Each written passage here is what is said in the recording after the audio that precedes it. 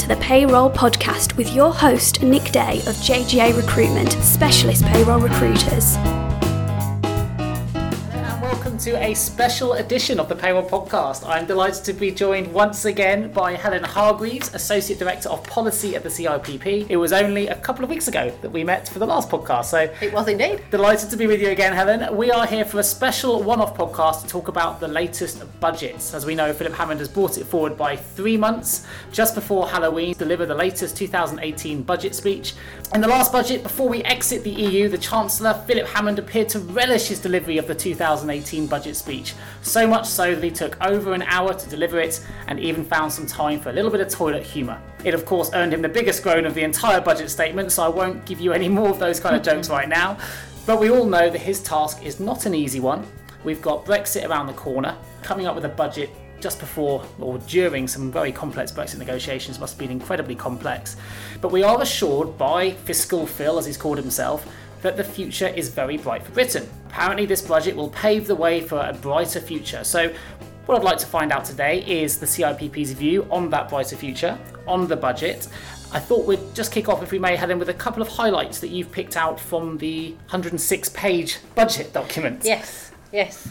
What's interesting is that there's a difference between what Theresa May said about austerity and what Philip Hammond said about austerity. Sure. According to Philip Hammond, austerity is coming to an end, but Theresa May only a couple of weeks ago said that austerity has ended. So it was always going to be interesting to see what Philip Hammond did and how he was going to start bringing that about. Jeremy Corbyn jumped on that as well, of course. Absolutely, he did, yes. And what probably was one of the biggest surprises, really, was that the expected increase to the personal allowance and the higher rate thresholds that we'd been told were going to come in from April 2020 are now coming in next April. They're coming in a year early because the Office for Budget Responsibility has said that we're doing better than they thought that we would. Well, that's a good start to the budget report. Absolutely. What were the changes made to national living wage and national minimum wage? The national minimum wage and national living wage the rates are always recommended by the Low Pay Commission, and it's usual that the Chancellor will accept those recommendations. Not always. George Osborne, a couple of years ago, just before the general election, funnily enough, went higher than what the Low Pay Commission set for some of the recommended for some of those rates. But this time, Philip Hammond has accepted everything that the Low Pay Commission have suggested for national living wage and national minimum wage. Fantastic. And we are on target to meet the suggestions for 60% of median income by 2020. So, were the CIPP involved in any of the consultations regarding minimum wages? We work quite closely with the Low Pay Commission. They get in touch with us quite a lot, and we always survey our members, because it's never just as simple as saying, how much do people need to live? Sure. Because you've also got to look from the employer's side of how much can they afford to pay without Absolutely. it having a detrimental effect on the business. It's already the biggest expense, isn't it, of Absolutely. most businesses? And so the Low Pay Commission do take a very pragmatic line through that, because if they set the rates too high, potentially employers might have to lose some staff. So Sure. They've got to have that balancing act. And they do look at, has there been any effect on the number of young people who are employed, or the number of apprentices? They look to see, well, what has the increase to this rate, what effect has it had on businesses' behaviours? And our members play a big part in that. Their responses get fed into the Low Pay Commission. Great. Well, if they've been involved, it's been really positive news for many of those living on the national minimum wage, which is excellent news. You mentioned apprentices. There's been some changes as well to smaller firms that are taking on apprentices. Can you talk to us briefly about what those changes are? It's very sort of in people's minds about the larger employers that pay the apprentice levy. They pay this money out, and the idea is, if you've paid the money out, it goes into your digital account. You might as well make use of the money by Sure. taking an apprentice on. But for smaller employers, they don't pay the apprentice levy, and so they can't yet access training through the digital account. They will access apprenticeship training, and they get co-investment, so they will pay for 10% of the cost of the training that apprentice, and the government co-invests the remaining 90%. That's the current model. That's the current model, and the changes are now that small employers will only have to pay 5%. Excellent. There has been a delay in allowing small employers access to a digital account, and that delay hasn't changed as a result of yesterday, but that co-investment model will still go on anyway, so they still get Well, I think that's really funding. positive as well for those that may have listened to my podcast with Ian Holloway, which was very much focused on the payroll apprenticeship scheme. For those that are interested in taking on a payroll apprentice, and this is now a more affordable thing to do for a small business. So it is. a really positive thing for the payroll industry there as well. Fantastic. Now we are going to go into a lot of this in more granular detail. So for those interested in what the new rates are going to be for the national living wage, national minimum wages, we'll have a look at those a little bit later into the podcast. One of the package or measures announced was to tackle tax avoidance, and there was obviously big headline news talking about universal credits. Yeah. Are you able to elaborate on a couple of those points briefly? From a tax avoidance perspective, it's possibly one of the things that has irked payroll professionals and stakeholders is the link between off-payroll working, and it always seems to be lumped up with tax avoidance. Okay. And it's not really considered that at all, not from our world. But it was always going to come that for people who are working under the IR35 arrangements, a couple of years ago, the government said that if someone's going to go do some work for a public body, then it would be for the public body to determine whether or not the tax and national insurance should be taken away from that contractor through pay as you earn or not. We always knew that those arrangements would in some way come across to the private sector, because you can't have one rule for one and one rule for the other. So that hasn't come as any surprise, really. We could probably do a whole podcast on IR35 on its own. We absolutely so could. We'll watch that space, but we'll go into a little bit Yes. more detail on exactly what those changes are Absolutely. a little bit later in the podcast, Yes. which would be great. And the universal credits was the other headline-making piece of, or announcement rather, from the budget. The universal credits, it's been across every news bulletin, hasn't it, over the past few weeks, and so the Chancellor did give some softening measures, shall we say. So he's increased the work allowance, and he's also put some money aside to help those who are transitioning, because that seems to be the biggest problem when you go from one style of benefits across to universal credits. There's always been that gap that's caused problems for the recipients. So hopefully we're going to close that gap a little bit. I think I saw some of the headline figures of families being up to £200 a month worse off. So hopefully some of those changes will help to cut that gap. Yeah. Fantastic. Now, for those that haven't seen the budget yet, or you're not up to speed, there was a great line in there which Phil Hammond himself said. Fiscal Phil says fiscal rules okay. We're not making that up. He really did say that. But there is a new path for public spending. There's lots of changes. There's lots of information that we're going to try and get through today. Obviously, 106-page budget report is never going to be that easy to run through. So we're going to try and make it as accessible and as digestible as possible. As you can expect with a budget announcement, the devil is in the detail, and that's why I'm sat here with Helen, who of course is Associate Director of CIPP Policy. I'm sure that her team will continue to bring you additional news over the coming days beyond this podcast. But I think if we can, let's crack on and have a look at a bit of the detail. I'd like to start, if we may, Helen, with the tax rates and thresholds. It's the first thing that comes to mind when you talk about payroll these days is tax. So I think it's probably the best place to start. Can you give us a little bit more information about the budget and how it relates to income tax, devolved income tax, company cars, vans and fuel, and sort of the headline pieces that are directly relevant to a payroll professional? Absolutely. Things that we've already touched on, the personal allowance, which is the point at which people would start paying income tax, is going up to £12,500 from next April, which is a year earlier. And the higher rate threshold, so the point at which you start paying 40% tax, that's going up to £50,000 from next April as well.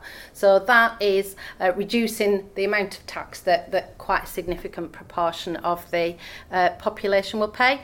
Apparently, so Mr. Hammond says a typical base rate taxpayer will pay £1,205 less in the tax year 2019-20 than they did back in 2010-11. Fantastic. Well, that's a really good start. I think he said as well from April 2021, both the personal allowance and the higher rate tax would return to annual increases that are in line with the CPI inflation. Absolutely, yeah. That's what he said. Given that, every year, just recently, we get told that one thing's going to happen, and then all of a sudden we get a little present. So you never know. Let's see what happens. Watch with this that. Space. We'll have to do another podcast next year and compare differences. Yes, and if we look at devolved income tax, we've got some changes coming in for that as well. The Scottish Government, they've got the responsibility for setting their own rates and thresholds. Sure. So what we've talked about now, that applies for England and Northern Ireland. Scotland, they will be setting their own rates and thresholds in their budget, which is on the 12th of December. Sure. The Welsh Government, this coming year, is when they start to get responsibility for setting their own rates, but it works very much like it did for Scotland back in 2016. So the Welsh Government will look at the rates that have been set for the UK as a whole. They will take 10 pence off and then add on in its place, and that's for each specific rate. Okay. And then they'll take 10 pence off and then add on the amount that they think is appropriate. Very handily, they have said so far that they will add on 10 pence. Yes. Excellent. So that does make life much easier for payroll practitioners, knowing that at least they're going to be the same. And confirmation for that's expected in December as well? It is, yeah. Fantastic. From company cars, vans and fuels, it's business as usual for that, really. So the car fuel benefit charge and the van fuel benefit charge, they are going to increase in line with the RPI or the CPI. Okay. And the multiplier for the car fuel benefit is going up to 24,100. That's an increase of £700. It is indeed, yes.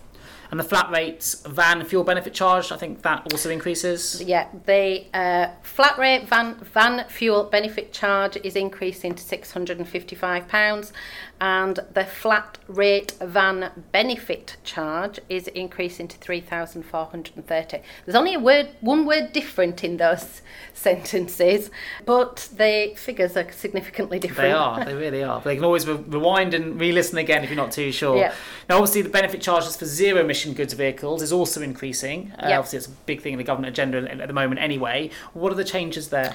So for the zero emission goods vehicles, the increase is going up from 40% to 60% of the standard charge from April 2019. And that's the same as what was previously announced? It is, yeah. That one hasn't changed. Yeah. And for diesel supplements? The diesel supplement for the company car tax, the appropriate percentage remains at 4%, subject to the maximum appropriate percentage of 37%. Cars that meet the Euro 6D standard, which is also known as the Real Driving Emissions Step 2, RDE2, they're exempt. Okay, fantastic. There were a few documents published alongside the budget statement as well in relation to income tax and other allowances.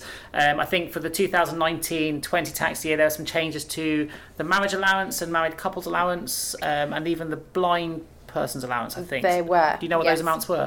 Yes. The marriage allowance, and that is also known as the transferable tax allowance, that is going up to £1,250. The married couples allowance is going up to a maximum of £8,915, and the blind person's allowance is increasing to £2,450. Great. So overall, pretty positive for Absolutely. people that can benefit from those areas. Will that have any major effects for payroll again? Will most of that be programmed in? No. All the allowances and everything always get programmed into. You get the codes across from the revenue, and then they just go into the software. Fab, fantastic. Now, we touched upon apprentices. I didn't want to go into too much detail in the opening gambit, if you like, or the opening narrative of the podcast, because I think it's important we give it a little bit more attention here. You mentioned there were going to be some changes to the way that apprentice levy funds are transferred and the way that businesses make their contributions. Do you mind going into a little bit more detail about what that means for businesses and actually how it could really help small businesses? Yes. Again, the apprentice levy has always focused on the larger employers because they're the ones that pay it. Sure. And we've now got to the stage, it's been in long enough, that now larger employers who've built up quite a big pot in their digital account, to the extent that they can't necessarily spend all the money that's in their pot. Sure. They can now start to transfer funds to other employers. Usually it would be employers that sort of like in the supply chain, or some, a type of employer that they might have some sort of relationship with. And so from April 2019, they'll now be able to transfer up to 25% of the funds to pay for apprenticeship training for other employers that are in that supply chain. That's a real positive then for the small suppliers in the supply chain. Absolutely it is, yeah. And they've got another move for the small employers that we mentioned earlier, is that co-investment where the small employers were having to pay 10% of the cost of that training. Sure. The government have now reduced that down to 5%, so meaning that the government will pay 95% of the cost of the training of apprentices. So in theory, it should mean there's more opportunities for payroll apprentices in particular, because small businesses will be able to fund them more easily, more readily. But also it's good for the payroll apprentices because, of course, the national minimum wage and apprenticeship rates have gone up. And the apprentice rate is currently it's at £3.70. From April 2019, that's gone up by 5.4% to £3.90. Exactly. So good news all round for apprentices. It is, yeah. Fantastic. Now, obviously, with the number of new apprentices falling below the numbers that were probably hoped for when the apprenticeship levy was introduced, obviously these changes are welcome. What's the CIPP's policy take overall in terms of how the apprenticeship levy and scheme is working? I think it's sort of widely accepted that there haven't been as many apprentices as the government would have hoped for when they brought in the apprentice levy. We know that the government is now going to have another consultation to consult with businesses about changes to the levy. How can we encourage the take-up of even more apprentices? Sure. Because back in the day, apprentices used to be the ones that, polish the cars or swept the floors or whatever. These days, an apprenticeship is a good quality, a good standard of training where they get a qualification at the end. It's got to go through a proper framework, and they really are, a good basis for people as they start out in their employment career. Now, I know, basically from doing a podcast already on a payroll apprenticeship schemes with Ian Holloway, that a lot of work has gone into having a really robust, solid and a reputable payroll apprenticeship scheme out there for payroll professionals, which is great. But often when something isn't taken up, it's usually down to either marketing, so people don't know it exists, or it's due to knowledge where people don't know how to get the best out of it, or they think it's too confusing, or don't know where to get started. Yeah. Which do you think is the bigger contributor, if you like, to the fact that they haven't quite got the numbers they were hoping for? If there are any businesses out there who are looking at wanting to take on a payroll apprentice or any other kind of apprentice, if they go on to gov.uk/apply-apprenticeship, then that will bring up a list of the organisations and the apprenticeship training that they are offering, so people can access it through that way. Fantastic. I'll make sure there's a link in the episode notes, so anyone interested in the apprenticeship scheme, particularly with the new budget allowing you to offset more of the cost now down to 5% instead of 10%, it might be worth taking a look at. So I'll put the link to find an apprenticeship in the episode notes of the podcast. Brilliant. Now, I know following the consultations the CIP have had, which I think were held during the summer, which was on tax and administrative treatment of short-term business visitors. Yes. There have been some improvements made to the PAYE special arrangements. Essentially, businesses with a site overseas might have a subsidiary overseas, or they might have a branch overseas, and that distinction made a huge difference to the way that any of their visitors from one of those sites to the UK was taxed. Okay. And so essentially what the government was looking to do was to extend the arrangements from those who were working in a subsidiary overseas, they were extending that to those who were working in a branch overseas. So the workday rule, so the number of days that they can be over here, has been increased from 30 days to 60 days. Okay. Which doesn't sound a lot until you think actually it's been doubled. It's doubled, yeah. So then that's, is a significant increase. And the existing reporting and payment deadlines, so you've got the 19th of April and the 22nd of April, they're going to be changed and extended out to the 31st of May, because it's always been difficult for employers to get all the information in on time. The tax year ends on the 5th of April, and trying to get everything in a fortnight. It gives them a bit more time. It gives them about 6 weeks. Does it give them enough? Has it gone far enough in your view? No. Okay. It never does though, does it? There's so much data now. That's the problem. Absolutely. We're only getting more data driven. Yes, and we are expecting a consultation on this. Okay. And when that comes out, then we will be lobbying again, because it's good that we've got some advancement, if you like, but they could really go a lot further to ease the admin burden that still exists around. So progress, but not quite enough yet. So it's good to see the CIPP will be at the forefront of that consultation to try and push that back a little bit further. Yes. So what are the effects of the budget going to be on national insurance contributions? The usual changes, so we've got increases to the lower earnings limit, so that's going up to £118 from £116, so that's in line with what we would expect. The weekly primary and secondary thresholds, they're going up from £162 to £166, and then the upper earnings limit, the UEL, which happily happens to be the same as the UST and the AUST.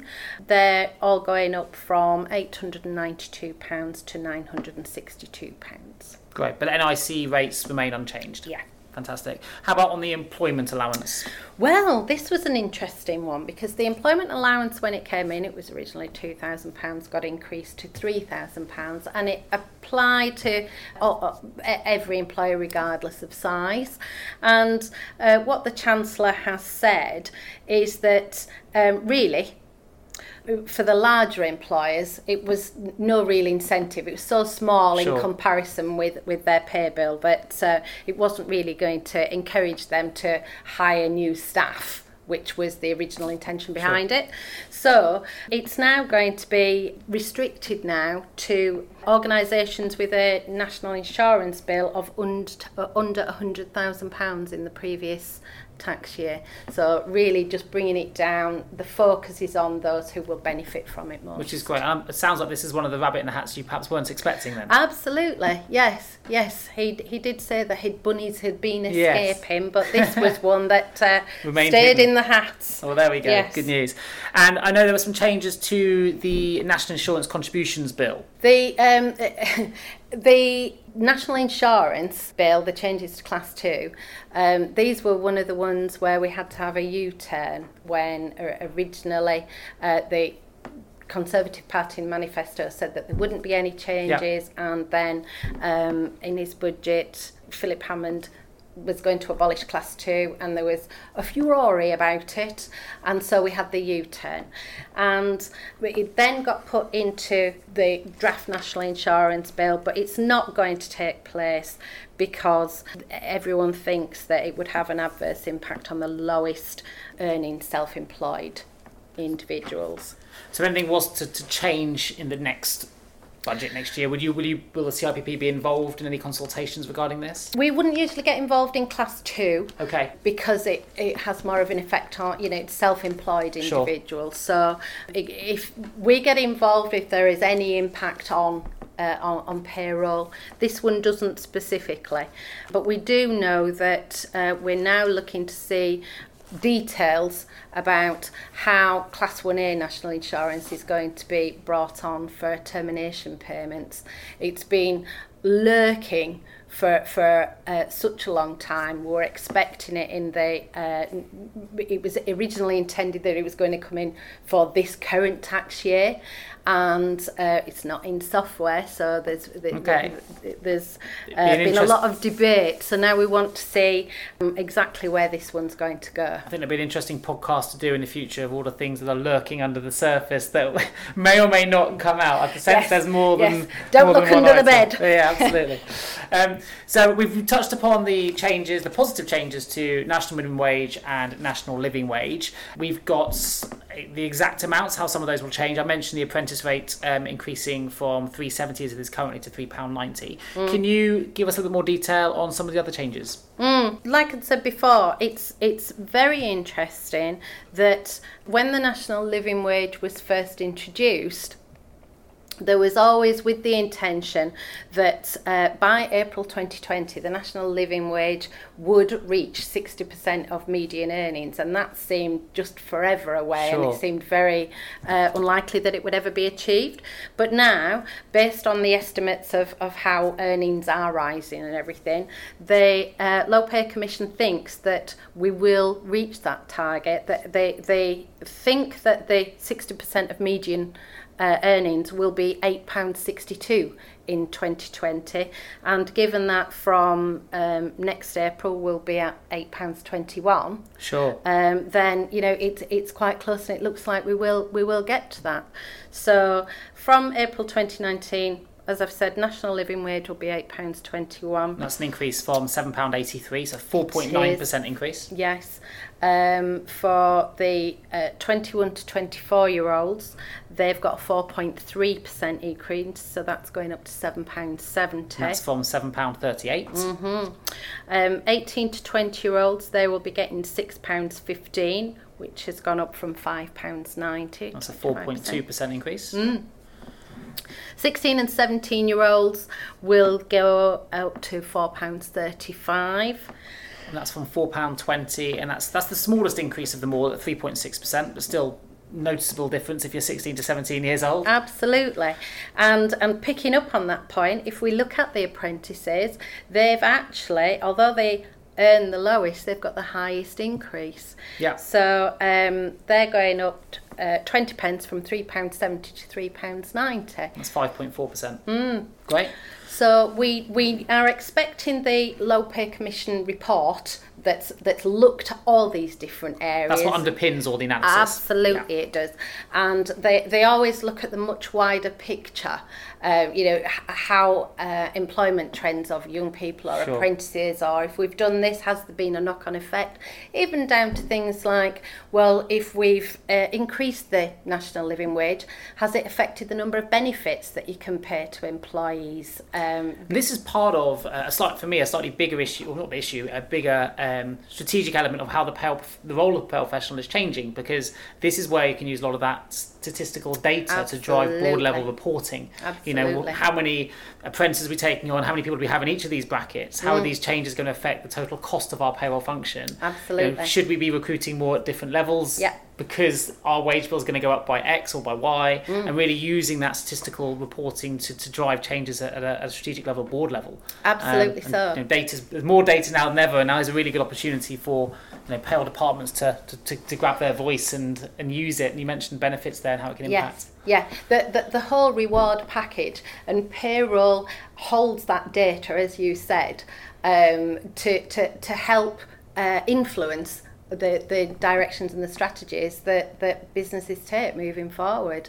And it's incredibly important. We really need to see that drive forward, really, with the realisation that payroll does hold the data that matters.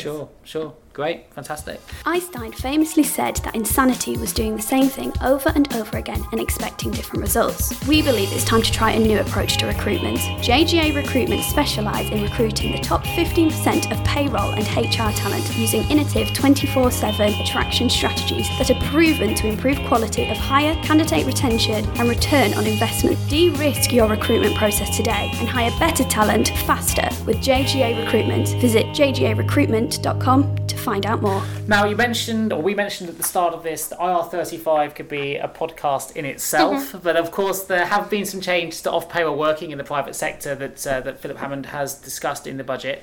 Can you, I guess, without making it an hour-long podcast, it could be sort of summarise some of the things that he mentioned that are going to impact payroll functions, impact the IR35. Yeah. Essentially, the IR35 legislation has been around for years and years and years and years, and individuals, contractors operate under a personal services contract, and they will then be contracted by an organisation to fulfil a certain amount of work. Under certain circumstances, the amount of control that the employer or the business that they're providing services to has over the way, how, where, when they undertake that work. To all intents and purposes, they could be an employee. Yeah. And the reason this makes a difference is because if they were an employee, they would pay tax and national insurance through payroll, and as a contractor, they would take care of their own tax and national insurance contributions. And so the government has, for a long time, had this under the microscope, and they're wanting to balance things up a little bit, saying, well, if people are doing the same work, they should pay the same tax and national insurance.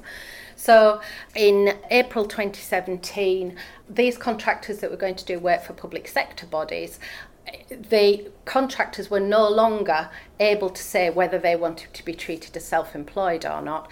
It's down for the public sector body to go through a series of tests. There was a new tool that had been provided, and depending on the answers to the questions that this tool went through, determined whether or not for this particular element of work, the worker should have pay-as-you-earn and national insurance deducted from the amount that they've been paid. They weren't an employee, but purely for tax and national insurance purposes, it went through closing that tax avoidance gap. Absolutely. And it was only a matter of time. We did say to people, just because you're private sector, you can't ignore this. It will come. And it did. And there's been a consultation that has looked at various options, recognising that the private sector is different in some ways. And anyway, yesterday, Philip Hammond has announced that, yes, it is coming into the private sector, but they've learnt a little, and so instead of bringing the changes in next April, they will come in from April 2020, so that they can get time to do it properly, take the time, make sure that they explore everything properly, and that it will only come in for the largest businesses. So small businesses won't have to go through this process. The contractors will still carry on as they are now, and the government reckons that would be meaning that about 95% of businesses won't be affected, and they can carry on. The tool that is used to ask various questions and the answer comes out the other end, that is also going to be looked at and hopefully improved, so that it's a much more reliable indicator of whether they should go through the payroll or not. Sure. Okay. Great. And what's the CIPP take on the changes? Positive? Is it a start? I mean, it's very rare you get any time to make changes, so the fact they're announcing it for 2020 is a nice thing for the government not to be throwing it on you with no word of warning whatsoever. Absolutely. When it came out for the public sector, we were very, very critical, really, of the short time frame. Didn't help that it came in with other things as well, and everything. The guidance was very late, the specifications for software was very late, and it really was a difficult period. And we have been lobbying the revenue in stakeholder forums, but in private meetings as well, to say, you really, if you want something in and you want something to work, then let's make sure that we do it properly. Absolutely. We don't have ministerial oversight, but maybe Philip Hammond is listening at the top and saying, okay, let's take a little bit more time, measured approach. It would be nice to think that, and we know, let's be honest, there are people within HMRC who feel the same, because if they've been working on something, then they want it to work properly as well. Sure. So, following the budget, what are the changes or the points of reference we need to mention in relation to parental bereavement leave and pay? We knew that this was going to come in. So from April 2020, Parents who have had a child under the age of 18 who's died will be able to take 2 weeks of parental bereavement leave. If there's been a stillbirth after 24 weeks, then they will also be able to take this parental bereavement leave as well. Which I think is a really positive, Absolutely, positive thing. yes. How about pensions and savings? There's obviously a lot to get through. We've got lifetime allowances, starting rates for savings, individual savings, child trust funds, and so on and so forth. Can you give us some of the key points?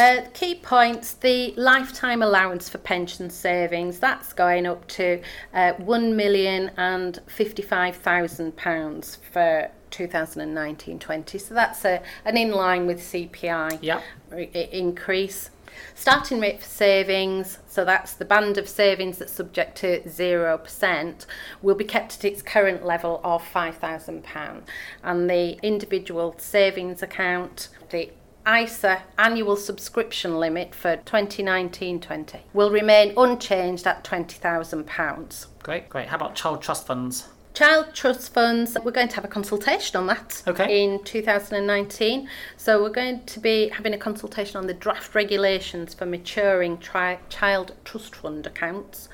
The annual subscription limit for child trust funds for 1920 is going to be uprated in line with CPI to £4,368. But there has been a change to premium bonds which you can give to a child, which I thought was quite interesting and a positive one. It's not just parents and grandparents can gift premium bonds. Yes, and now I find this very interesting actually, because national savings and investments bonds, I mean, it's quite old something school. So traditional. It is. Exactly. It's like they're trying to keep the candle alive, and they're making it because now anyone can. Absolutely, yeah.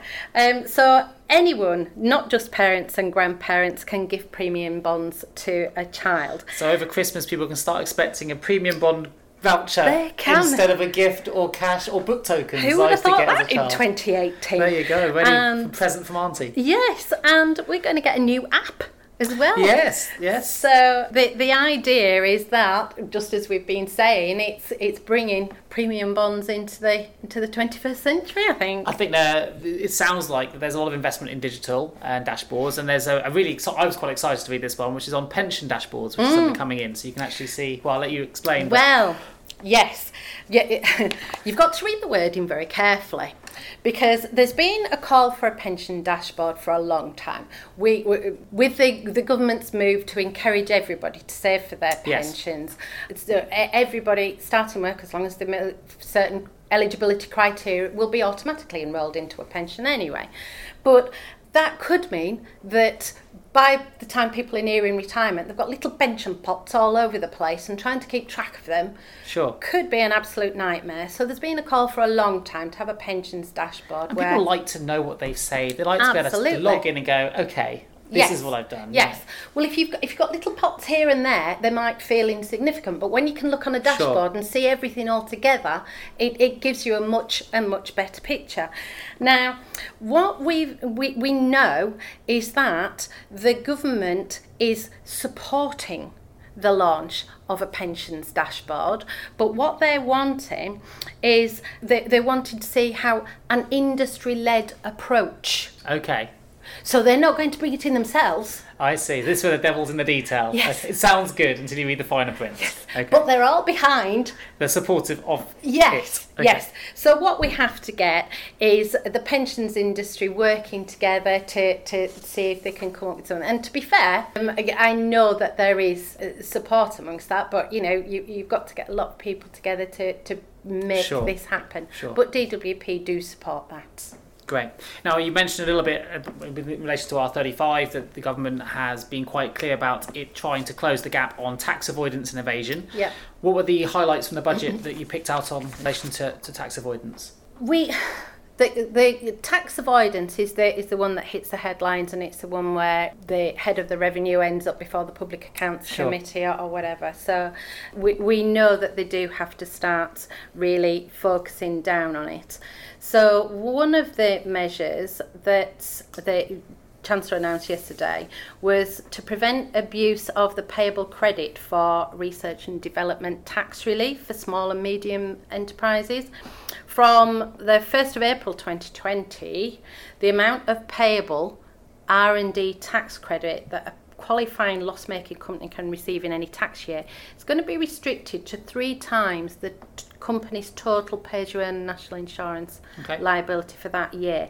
So what that's going to do is make sure that relief is robust against identified abuse, so including fraud and following the prevention by HMRC of fraudulent claims worth up to £300 million.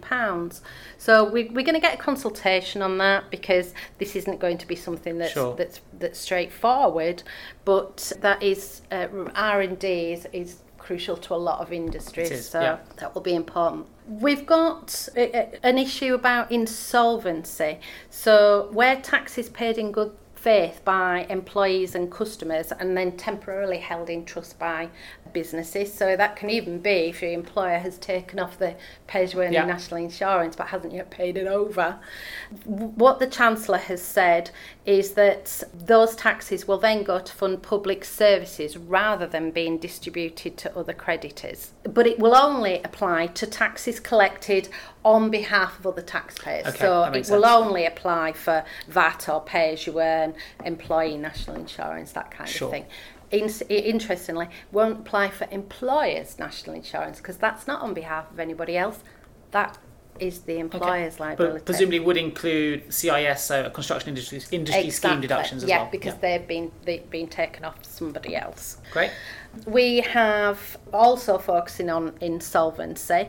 Directors and other persons who are involved in tax avoidance or evasion, that's even worse, or phoenixism, will be jointly and severally liable for the company tax liabilities where there's a risk that the company may deliberately enter insolvency to avoid paying. Sure, well, that makes sense. Absolutely, it does. So what about digital services, or DST? So I know that the government has introduced a new 2% tax on revenues of certain digital businesses, and these are the huge businesses out there, to ensure the amount of tax paid in the UK is reflective of the value they derive from UK users, which I think is quite interesting, seeing as Nick Clegg has recently been made Facebook's Global Affairs and Communications Chief. He's going to be someone who, presumably at Facebook, will be part of a business paying the additional 2%. Tell us a little bit more about Yes, I think so. Digital services tax. The digital services tax is only going to apply to the big boys. Sure. So like Facebook, Amazon, Google. Exactly. Those businesses that have hit the headlines, they are always very keen to tell us that they have paid exactly what they are supposed to pay in that country, and they've stuck to the letter of the law. Sure. And I think perhaps that's where the issue lies. So the UK has been very keen that addressing this issue can't be done unilaterally. It has to be done on a global basis. Sure. But it feels a little bit like we've been knocking but nobody's been listening. So the government has decided, okay, then we're going to pave the way and we're going to start that ball rolling. So from April 2020, the government's going to introduce a new 2% tax on the revenues of certain digital businesses to make sure that the amount of tax that they do pay in the UK reflects the value of the income that they make here. Now, it's really important to say right from the off that we are looking at the big boys. So it only applies to those groups that generate global revenues in excess of £500 million a year. So they're very keen that the little start-up companies and the smaller businesses, that they're not wanting to address them. And this is to come into effect in April 2020? April 2020, yes. And I'm sure that behind the scenes, the government will then be seeing if they can extend it and get more countries across the world to join in, because, of course, that's the whole point, isn't it? That if they're taxed in one country, we don't want them to just go somewhere else. Absolutely right. Yeah. And I think it makes sense. It's a sign at the end that the world is changing. Absolutely, yeah. So I think it's a positive change. Yeah, so we're going to get a consultation on that as well, but that's definitely going to be an interesting one to watch, I think. We've covered universal credits in the beginning part of the podcast. We know obviously they've been dominating news bulletins over the past few weeks. Is there any additional points you want to mention in relation to universal credits? So as an industry, payroll has an interest in this really, because the information that we provide ultimately affects what someone receives in benefits later on down the line. But it's just, the principle is great, but somehow or other there just seems to be these overwhelming problems with how it's being adopted. So it's good that the work allowance is increasing for those people that need it most. Sure. We've got the transition into universal credit. What's going to be interesting now is to see how it works with the earnings fluctuating, and whether there are workers who are affected from that perspective as well. So it's one to keep an eye on. So you'll be watching any changes closely over the coming months? Absolutely. Excellent. What are some of the other areas of interest within the budget that perhaps I haven't highlighted that you think is important to bring to the table? One thing that was interesting in the budget yesterday was Brexit. It's sort of like the elephant in the room, really. Yeah. We all knew that, we don't know whether we're going to get the deal or the no deal. It's the reason it was brought forward by 3 months as well, wasn't it? Absolutely, yeah. So it actually, although we all knew that Brexit was the elephant in the room, it wasn't really referred to very often in the budget yesterday. But one area that it was mentioned was when we're talking about the VAT registration threshold, because there is this big cliff edge as to you're not registered for VAT, and then now there comes a certain point where you're registered for VAT, and then it has this significant impact. And so the government has been looking for a while now to see whether that cliff edge, as Philip Hammond referred to it, could be limited. Sure. But under EU law, the options are very limited. Actually, essentially what they're saying is there's not a lot we can do while we're part of the EU. So the VAT threshold, which is £85,000, is staying as it is until April 2022. Okay. And then at that point, the government's going to look at the possibility of having a smoothing mechanism. So post-Brexit, assuming this all goes through. Exactly. I see. Yes. That makes sense. I know that some of the at-a-glance sort of headlines that I saw, and just to summarise some of the points you've mentioned today, I know that we talked about the income tax allowance rising to $12,500 from April 2019, which is a really positive change, and also a higher rate income tax threshold will be rising to $50,000 at the same time, so that's both coming a year earlier. We've talked about the national living wage increasing by 4.9%, so up to £8.21 an hour, also from April 19, and obviously the digital services tax, which is going to be introduced in April 2020, which is going to be an additional 2%. It's going to really target online giants, some of the names we've mentioned that are making more than $500 million a year. What are other areas of interest that you would like to highlight? I know that you picked up a couple of points pre-podcast when we were chatting about management capability and the way that the budget sort of backs entrepreneurs as well. Yeah, the budget was very heavily focused really on helping business, specifically helping small businesses. And so the Chancellor brought in or announced a range of measures. And so we've got different areas here for small business. Yes, we've got the management capability. So what they were looking at is that there was an industry strategy business productivity review, and the findings from that are that what they want to do is support management capability so that businesses can improve their productivity. Essentially, help businesses to improve things so that they can increase productivity. So there's going to be a small business leadership programme delivered in partnership with business schools, leading businesses across England. There'll be 2,000 places delivered in 2019-20, with the ambition of training 10,000 people by 2025. Could this have an impact on payroll leaders? Potentially so, yeah, because the payroll world is very much moving, and it more from just being an operational function into much more of a strategic role, really. And so that it's much more employee focused now as well. Absolutely. So this may be something that has a direct impact on the payroll, either future leaders or existing leaders. Absolutely. Potentially. Yeah. Which is good. And then we've also got an investment of up to £25 million to boost business productivity through Knowledge Transfer Partnership Scheme.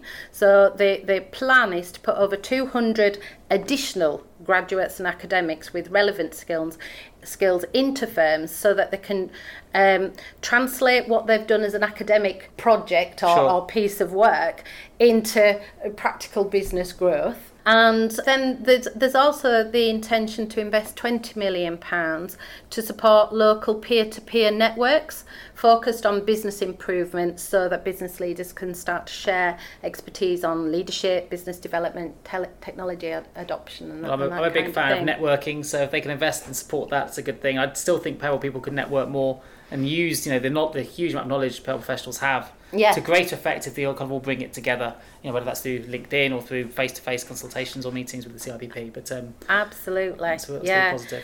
And if we carry on looking at the support for small businesses, the government is wanting to work in partnership with banks, professional services, technology companies to support the productivity of small business customers. So what they're wanting to do is improve their customer experience for businesses who are accessing online government information services. So essentially, all these big organisations link up together so that the small business gets, finds it much easier to get through. Which is great, and hopefully all those things will help the UK to continue to grow, which there's a lot of uncertainty with Brexit coming up, and we want it to grow and prosper and build a solid economy. So hopefully these things will play a part in contributing to that. Some of the other highlights that we've mentioned again through this, just to reiterate through the podcast that Helen's brought to light, is that the fuel duty will be frozen for what is going to be a 9th year in a row, which I was a little bit surprised about, if I'm honest. And for those that work in payroll, you'll be really pleased to hear that duty on beer, cider and spirits are going to be frozen for another year as well. Again, that was a bit of a shock to me, but we all know a lot of payroll people like their wine and probably need it working in payroll as you do. So we've talked about smaller firms' contribution to apprenticeship levies being cut from 10% to 5%, which is a really positive change, particularly for those interested in taking on payroll apprentices, and I will put a link in the episode notes as to where you can find a good apprenticeship training provider. One interesting piece of news I did see though, and this may affect businesses, I don't know, that if you're payrolling for them, is there's going to be a mandatory business rate relief for all toilets available for public use. Both publicly and privately owned, which I thought was quite interesting. Yes, we were back to the toilet humour. I think we've gone full circle. We've started there, we pretty much finished there as well. So there were some other headline budget announcements which probably aren't so relevant for the payroll industry, and Helen's highlighted a couple of these in the CIPP budget report, which I think is going to be sent out to members. One of those is a new 26 to 30 rail card, which is going to be introduced by the end of 2018, which will offer 1/3 discounts subject to a minimum £12 fare in the morning peak to around 4.4 million 26 to 30 year olds in England, Scotland and Wales. They're going to make it easier for people to claim compensation, so the budget confirmed a more streamlined process for compensating passengers affected by rail delays. And for those that still get a lot of nuisance phone calls, the government is going to try and tackle nuisance calls with national trading standards, which will receive further funding to extend their projects, providing telephone call blocking technology to vulnerable people. And last but not least, just to bring it back to pensions, although it's not directly relevant if you're processing them, I wasn't aware of this, but you mentioned there's going to be a slight change to the banning of pensions cold calling, Helen. Following pensions freedoms, when people have been able to access the pensions pots, there's been a huge increase in the number of cold callers trying to get people to invest their hard-earned pension pot in some scam or other. So to help protect people from fraudsters, the government is about to publish a response to the consultation that came out earlier on in the year to make pension cold calling illegal. Great. That's excellent. Only be a positive thing, and probably couldn't come soon enough. Yeah. Fantastic. Well, I think that pretty much summarises the key points of the budget from yesterday's meeting. If you have any questions, obviously, please contact Helen. Absolutely. She is the go-to person at the CIPP for anything related to policy, and I'm sure she'll be happy to help with requests. I'll put some links in the episode notes as to how you can go about contacting the policy team should you have any questions on the budget. And I do believe there is a summary of the budget 2018, which is going to be going out to your... It's on our website. It's already on your website. And it went out in the news email this morning. Fantastic. There you go. You heard it here first. So please do have a look at the website, or if you haven't received it by email, go to the website. I'll put a link in the episode notes where you can access it at your own leisure. Fabulous. Well, thanks so much for joining us for this special podcast. Thank you for being with me as we talk through it. That's fantastic. And the next episode of the Pale Podcast will be out on next Sunday. So please stay tuned for that. And if you haven't already subscribed to the Payroll Podcast, please do so. If you can subscribe, share, like, review it if you can on any of the major sites, be it Apple Podcasts, Google Podcasts. Please do so. We need your support. It's a not-for-profit podcast, and hopefully that means we can keep generating some great content with some really good industry leaders like Helen, who I have by my side here. So please do support us. Please do like, share, review, and I'll be speaking to you all again in a couple of weeks. Thank you, Nick. You've been listening to the Payroll Podcast with Nick Day of JGA Recruitment, specialist payroll recruiters. If you would like to feature on a future podcast, please contact us. For a wealth of world-class payroll content, please visit us at jgarecruitment.com. See you next week.